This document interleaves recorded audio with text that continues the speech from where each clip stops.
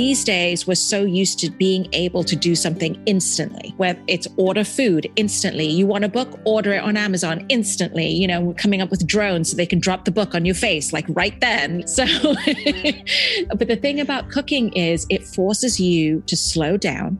It forces you to practice because there's something about cooking that is untouchable and unexplainable that only comes from doing it over and over and over again until you and that dish kind of have a relationship and are having a conversation with each other.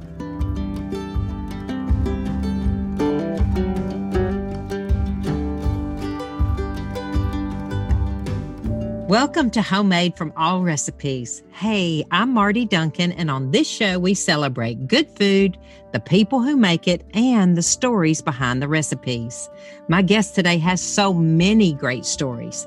She was born in Mumbai, grew up in Dubai, and then moved to the States. She's a star today, but 10 years ago, she was making cooking videos in her home. Hi guys, welcome to Arty Party, and today it's the season finale, and so we're ending with a bang. With a tea party, yay!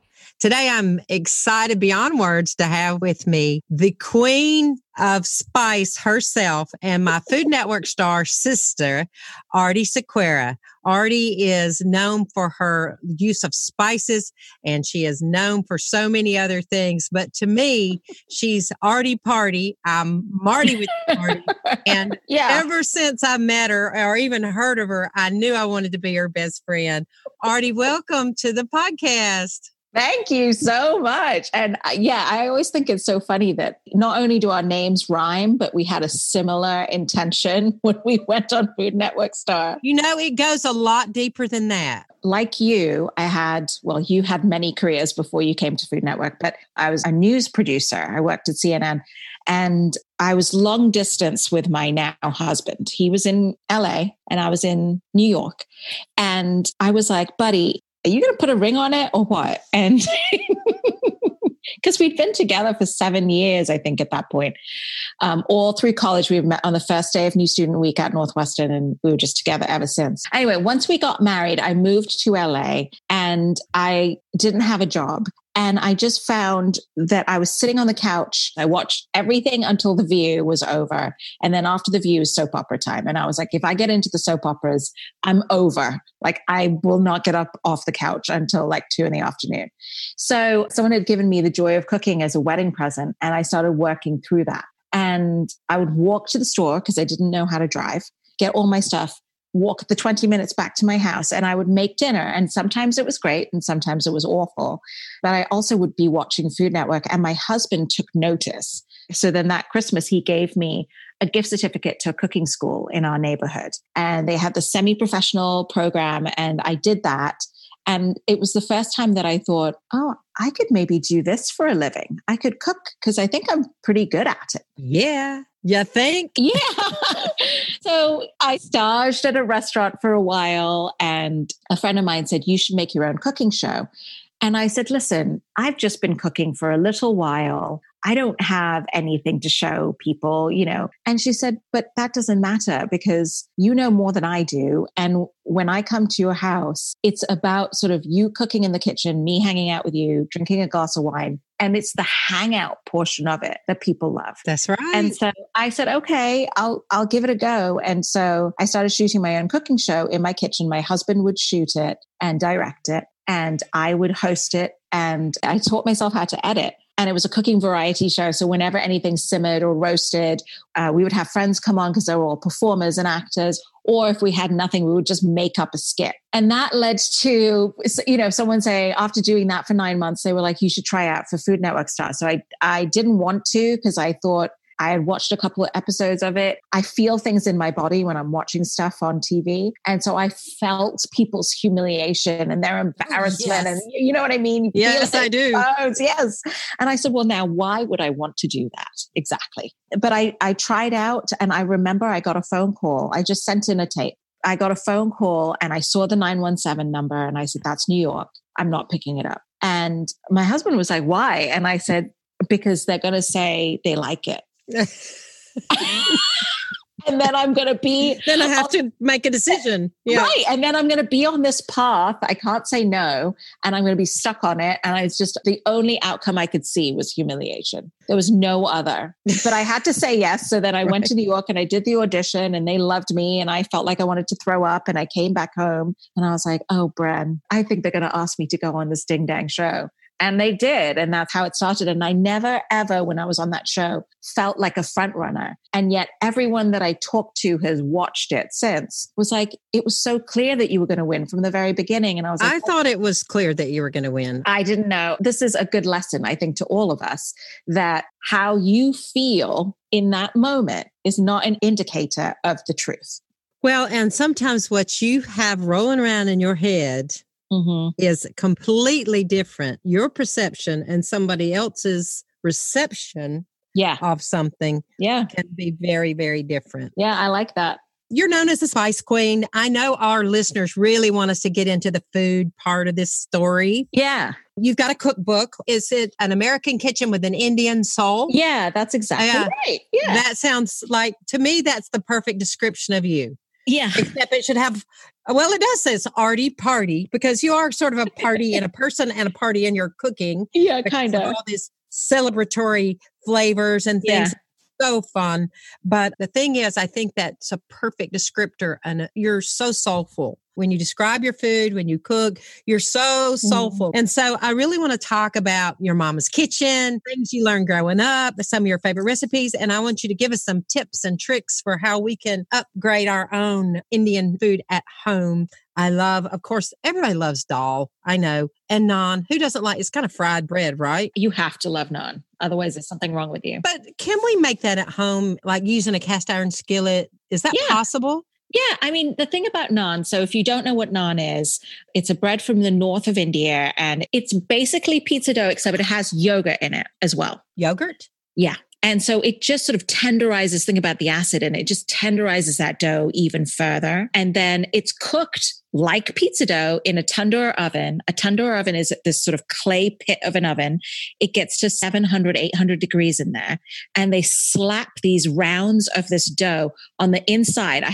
They slap it like that on the inside of this oven and it just blisters and chars and they pull it out with a hook.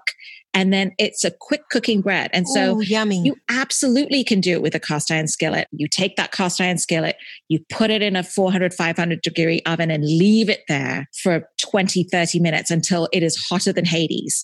You pull it out using a glove, and you put it back on your stovetop and you slap the dough onto that cast iron skillet and it will blister immediately. The thing that I do is then I flip that dough to do the other side and I put a lid on it. And so it kind of steams and softens that dough. So it's not a cracker. And it's got all those little air bubbles. So it's light. Yeah, it is. And it's addictive. It is addictive.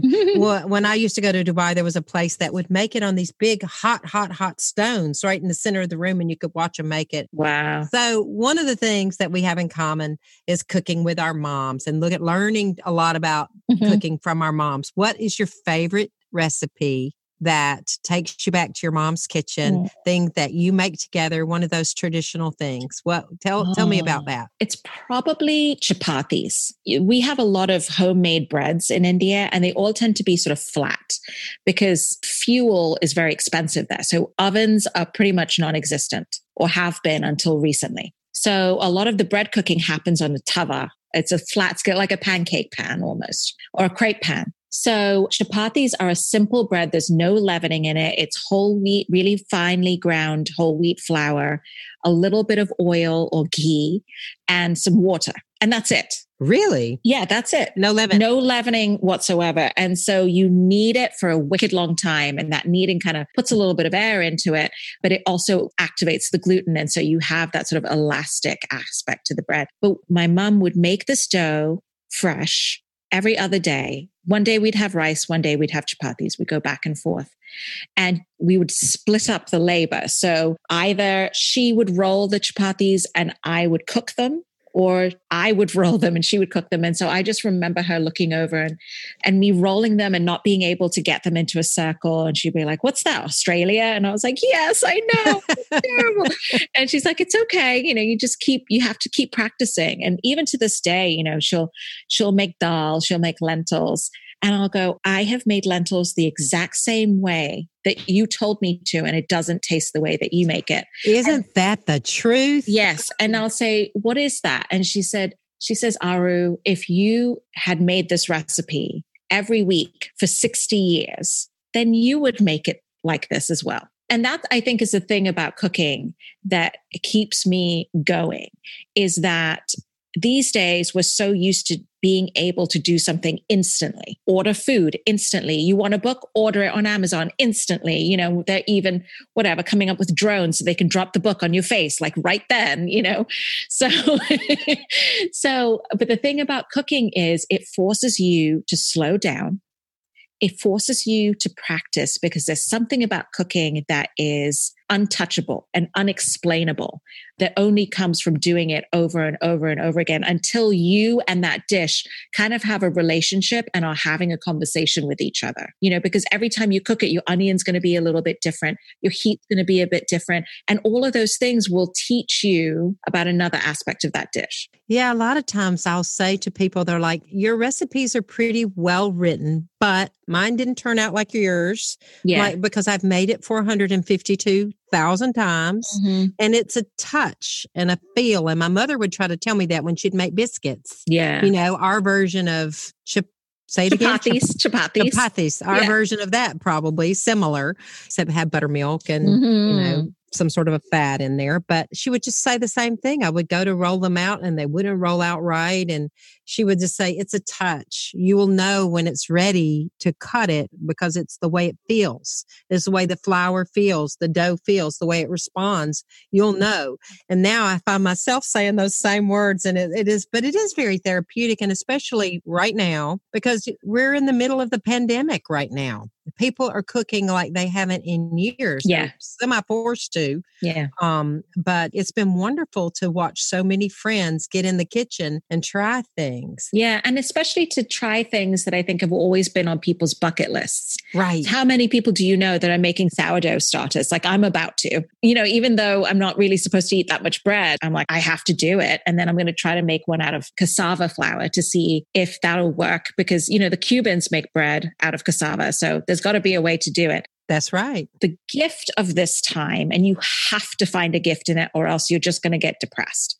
The gift in this time is the total and utter freedom to do that thing that you always said, if I just had the time, I would be working on this. And so that's what I've been trying to tell myself is, what are those things? One of them that keeps coming up in my head, and you're going to laugh so hard, is macrame.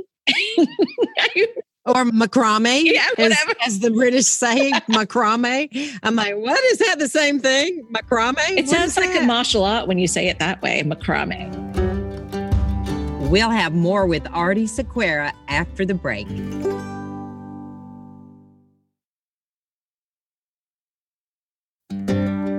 Welcome back to Homemade. We're talking with Artie Sequeira, who's teaching us how to put a little bit more spice in our menu. Listen, on trying new things at home, what other Indian dishes should home cooks try to add to their weeknight repertoire? So I've just started doing a cooking show on Instagram. I started just this week. Oh, fun. Yeah, I'm calling it Community Table, because the idea is, I love community tables at restaurants because you never know who you're going to talk to. But the idea is to take those ingredients in your pantry and to cook outside of your immediate community and join sort of the larger community that's also doing the same thing as you. So I took a couple of cans of tomato sauce and I made chicken tikka masala this week. My favorite. Tell me quickly. How do I want to make that at home. So the big things that you need are a knob of ginger and a couple of bulbs of garlic, because a lot of the flavor here comes from a ginger garlic paste, and you just need a microplane and you just turn that into a paste or put it in your food processor and make it into a paste. And then you need a few spices. You need paprika, which most people have. And garam masala is one I think that's an Indian spice I think everybody can get behind, because it's full of cinnamon and cloves and cardamom. Yeah. Yeah, it's just a really really warm, sort of Christmassy spice that adds that warmth to Indian cooking. That thing that you can't put your finger on is usually garam masala.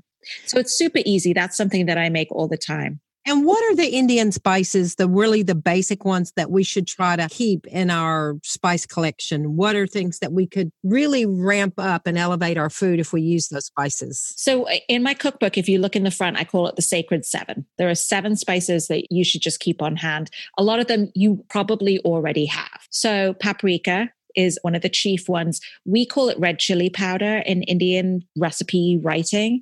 It's a little bit different. Our red chili powder is not like American chili powder. It's just these red chilies that are mostly colorful and a little bit spicy. So I mix paprika and cayenne to get it just to a heat level that I like. The other one is turmeric, which now most people have started adding to their cooking. And listen, people always say to me, how do I add more turmeric to my diet? And I'm like, listen, if you want the same benefits that Indians are experiencing from eating turmeric, you got to eat a teaspoon a day. On average, that's how much an Indian is eating because it's in every meal, right? A quarter teaspoon here, a quarter teaspoon there. So add it to your eggs in the morning. I don't know if you can add it to your bowl of Cheerios, Marty, that you had for breakfast this morning. No, but I know I had a beautiful ginger and turmeric drink at Starbucks that was quite good. And I've gotten a little bit addicted to that pre-quarantine, but I'm trying to make it at home with almond milk and turmeric and ground ginger. Really good. It is really good. And the only thing I'll tell you to do with your almond milk is add some sort of fat to it because turmeric is fat soluble. The curcumin, which is the anti-inflammation aspect that you want to access, is fat soluble. Okay. And almond milk doesn't have a lot of fat. So add some coconut oil or something like that to it. Okay. So what other spices? Paprika, turmeric, cumin in the form of seeds. Okay. Because we use them whole and we also use them ground. And the flavor is just unbelievable if you grind it fresh, or at least somewhat fresh. I'll grind a batch and keep it for a couple of weeks. So you don't have to grind it fresh every time. Same thing with coriander. If you're someone that makes a lot of Tex-Mex or Southwestern, you probably have a fair amount of coriander in your, but don't buy it ground, people, please. You buy the seeds and grind them. Yes, because it is night and day. The flavor difference is night and day. So that's 4. Garam masala, I said 5. I like to have some of the whole aromatics. So I like having green cardamom pods around because I put it in my tea. I put it in my rice pudding. Ooh. Yeah, it's Yum. really good. Yeah. I love rice pudding. I'm a giant fan of rice pudding. So. Yeah. And especially this time of year, it's spring. The berries are unbelievable. The strawberries right now are unbelievable. And strawberries and cardamom are brilliant together. Are they really? Yes. Blueberries and cardamom are amazing too. So it just makes any berry dish that you make taste more berry-ish if you put just a little bit of cardamom in it. I didn't know that. Okay. Yes. And then the last one, I would have a whole black peppercorns. Okay. Because, and most people have them in their pepper mill, we use pepper not as a seasoning, but as a spice. So if you coarsely grind some peppercorns and you sizzle them in some oil with some whole cumin seeds, then you add some onions to that, maybe a little garlic. That is the beginning of an incredible dish. You can put my least favorite vegetable, okra, in there, and it would be delicious. My favorite vegetable. I love okra. I know. You're going to have to make it for me because my mom has tried, and I just can't get down with it. Well, I will just say this. If somebody's going to boil it or stew it, I'm not interested. But if you're going to fry it, that's a completely different story. I'm going to try it your way, though. I'm going to add those seasonings to my oil before I cook my okra. Yes. And let me know how it goes. I will do. All right. Speaking of children, you have 2 girls. Yes. It's Aliyah, Yep. And Moses. Yeah. Yeah. And I watch you on Instagram and Facebook and all of that. You're such an engaged mom. Oh, gosh. Like many of our listeners, I'm sure you struggle with balancing work, travel, family, and cooking. So what are some of your weeknight family meals? Because we have a lot more time on the weekends, most of us. Weeknights are big challenges. What do those things look like at your home? Well, we lived in LA until a couple of months ago. So tacos were a big part of our life. These girls are very particular about what kind of tortilla the taco is made of. Really? So, yeah. So they grew up cooking, right? And watching you cook. Yeah. I mean, I think Monday nights often I would make mushroom tacos. because it was vegetarian and I wanted to do one night a week that was vegetarian. My mama did that too. Yeah, did she? She was before her time. Well, back then it was a budgetary thing. Yes. Yeah. I love it. So usually it's some form of taco, and it's a great way to use up whatever is left in your fridge, because a little bit of bell pepper, a little bit of sausage, a whole mess of mushrooms. There you go. That's your taco filling. I never would have thought about mushroom tacos. That's amazing. Yeah, it's really good, especially and then I love chestnuts. And you can buy chestnuts in a bag, and so I'll chop up the chestnuts and cook them in a little bit of butter and then add that to the mushrooms. And it makes them meatier, a little sweet. Oh, wow. Yeah, it's really delicious. And then the other thing that I've just been making now is we've been eating a lot more rice. Oh, I think all of us have. Yeah. And so I had leftover just plain rice the other day, and I made an Indian fried rice with that. And I browned some peanuts and I put that on top and some scallion. And I just went in the freezer and got whatever vegetables were in there. So we had peas, we had some bell peppers, some carrots, and I just mixed it all together. Oh, I had some pineapple because I love pineapple fried rice. And I thought, if I put something sweet in here, they'll think this is delicious. Well, quite frankly, I never thought about putting pineapple in my fried rice. And I'd also never thought about making mushroom tacos. So you've given me some new ideas. Yeah, that's the gift of this. For me, the fact that we're staying with my in-laws, and my mother-in-law loves to cook, and she always has a ton of things in her pantry, but they're not always the things that I would have. And so that's the cool thing. And I remember even some of the recipes in my cookbook to this day are from staying with my mother-in-law and going through her pantry and making something for dinner. Oh, wow. And it turning out awesome. So with the Indian fried rice, how will we season that? So you start off with some garlic and some cumin seeds. And if you have them, some black mustard seeds. That's one of my favorites. They're not spicy. They're just nutty. And I happen to have some curry leaves in the fridge. So I put those in. They sort of have this sort of lemony, cardamom-y sort of flavor. So you start with that. And then I put my vegetables in, added a little bit of turmeric and a little bit of paprika, cooked them until they were almost tender. And then you add leftover rice. And you just sort of saute that whole thing together, finish it with some lemon, some cilantro, some peanuts, whatever you have on hand. And that's your Indian fried rice. I'm making that. Yeah. I'm making all these things. I never had that. I've never even thought about it. I'm making that. Okay, good. It's hard for me. I live way out in the country, and a lot of our listeners may be challenged. Is there a place that you can recommend, like if you are in a spice desert? Yeah. Is there a place I can go to find these things online where they'll ship them to me? Yes. Yes. I love places like Penzeys. The Spice House is also great. The thing I love about Spice House is you can buy in small amounts. So you can buy 2 ounces or 4 ounces or a whole big bag, depending on what you want. And when the box arrives on your doorstep, the postman is going to be like, what's in here? Because it's so aromatic. Really? It's amazing. Yeah. So the Spice House is a good one. And then the last one I would say is, there's a place in Seattle called World Spice Merchants. And I went to their store when I was in Seattle once, and they also will ship to you. And the same thing, they will do it by amounts. So that's also a really good resource. But yeah, the days of, I wouldn't even buy stuff at the supermarket anymore. I would buy my spices from these people online because they're so fresh. You're getting your money's worth. Listen, there's a recipe that I made on Food Network Star that uses a lot of the ingredients that you've just been talking about. Believe this or not.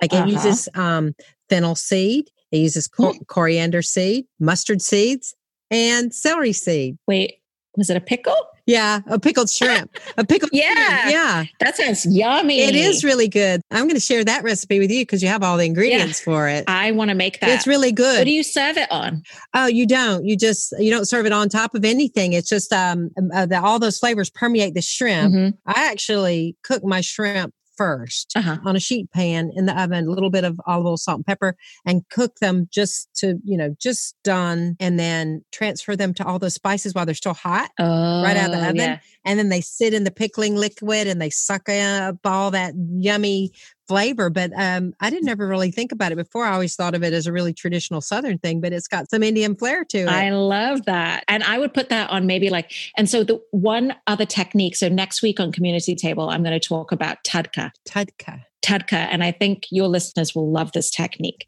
So it's an Indian cooking technique where you warm up some oil. Okay. You put your whole spices in there. So you could do your fennel seed, your coriander seed, your celery seed. Let them sizzle and kind of release their flavor. And then you take that whole oil and you pour it over your poached shrimp, or you pour it over some sweet potatoes. You pour it over some rice or just a bowl of yogurt.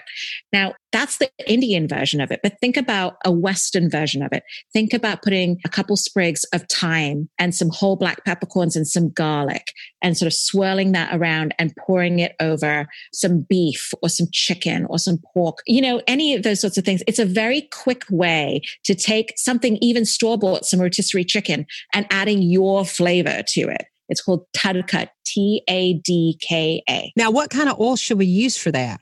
I would use something neutral. Like canola if we had it? Yeah. Would be fine. Yeah, canola, avocado, whatever is sort of neutral. And then if you wanted to enrich it, then you could do coconut oil, or you could even do butter. Or, the king of all fats, you could do ghee. Well, listen, I'm going to come and visit you, and I want you to make me a chicken tikka masala and show me how to really make the naan. I want you to teach me some of these recipes, and then I want you to come back and visit me again. Yes, I would love that. And we'll spend a little bit more time together, and I'll show you a couple of my little Southern tricks, and I'll make you some okra. Yes. Okay. I'm ready for that for sure. The okra that my mama would make was so good, we would fight over it. Fight over it. Like there's only a scrap left in the bowl, fight over it. Okay. I want to taste that okra. It's good. We soak it in buttermilk first and then toss it in a little bit of seasoned cornmeal and flour, like a little bit of cornmeal, a little bit of flour, salt, pepper, a little bit of cayenne, and then toss all that together and then kind of make sure it's not too heavily coated and then put it in the oil and fry it up. And boy, is it good. Oh, wow. That sounds amazing. But I think also it was my mama's cast iron skillet that did, some of that. Yes. Yeah. The one thing that I think I've learned over the past couple of years, I'm really interested in Ayurvedic cooking. Ayurveda is the Indian healing science. And so that's where we're getting things like eating ghee and eating turmeric. And I don't know if ashwagandha has come near you yet, but all these things that... all these things are coming from Indian healing, right? From Indian medicine. So one of the aspects of Indian medicine is that the actual preparation of your food is the medicine. So whereas we've gotten to this place where we're trying to make a meal in 20 minutes sometimes, and then we're like, I don't understand why I'm so stressed and why I'm not feeling good. It's like, well, because every aspect of your day is stress induced, including your cooking. So if we can turn on some music, if you drink wine, pour yourself a glass of wine, or for me, I drink day beers. That's what I call those little cans of seltzer, they're day beers. Just drink something that makes you feel good. And then when you're chopping your onion, chop that onion, honey. Like just let that be the medicine for your body and let it be just what you were saying, therapeutic and meditative, and let your breathing slow down, let your heart rate slow down. These are all things that are meant to help you relax at the end of the day. I've been doing a lot of that. Put on the music, pour a little something, and then cook. And I think I have time to do it for the first time in forever. And I've done a couple of little Facebook Live things where I've cooked, and it was fun to interact with everybody and have some community with me since I'm here by myself. Right. This has been a great joy for me to get to spend some time with you. And I hope we'll be seeing a lot more of you. Me too. Thank you for being on with us on the Homemade Podcast here at allrecipes.com. You're one of our favorites, Artie. We love you. Thank you. Thank you. I love you guys too. Thank you so much.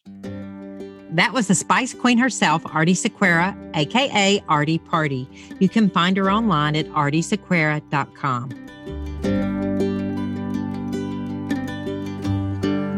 Coming up on the next episode of Homemade, if you bumped into him in the grocery store, you probably wouldn't have a clue who he is.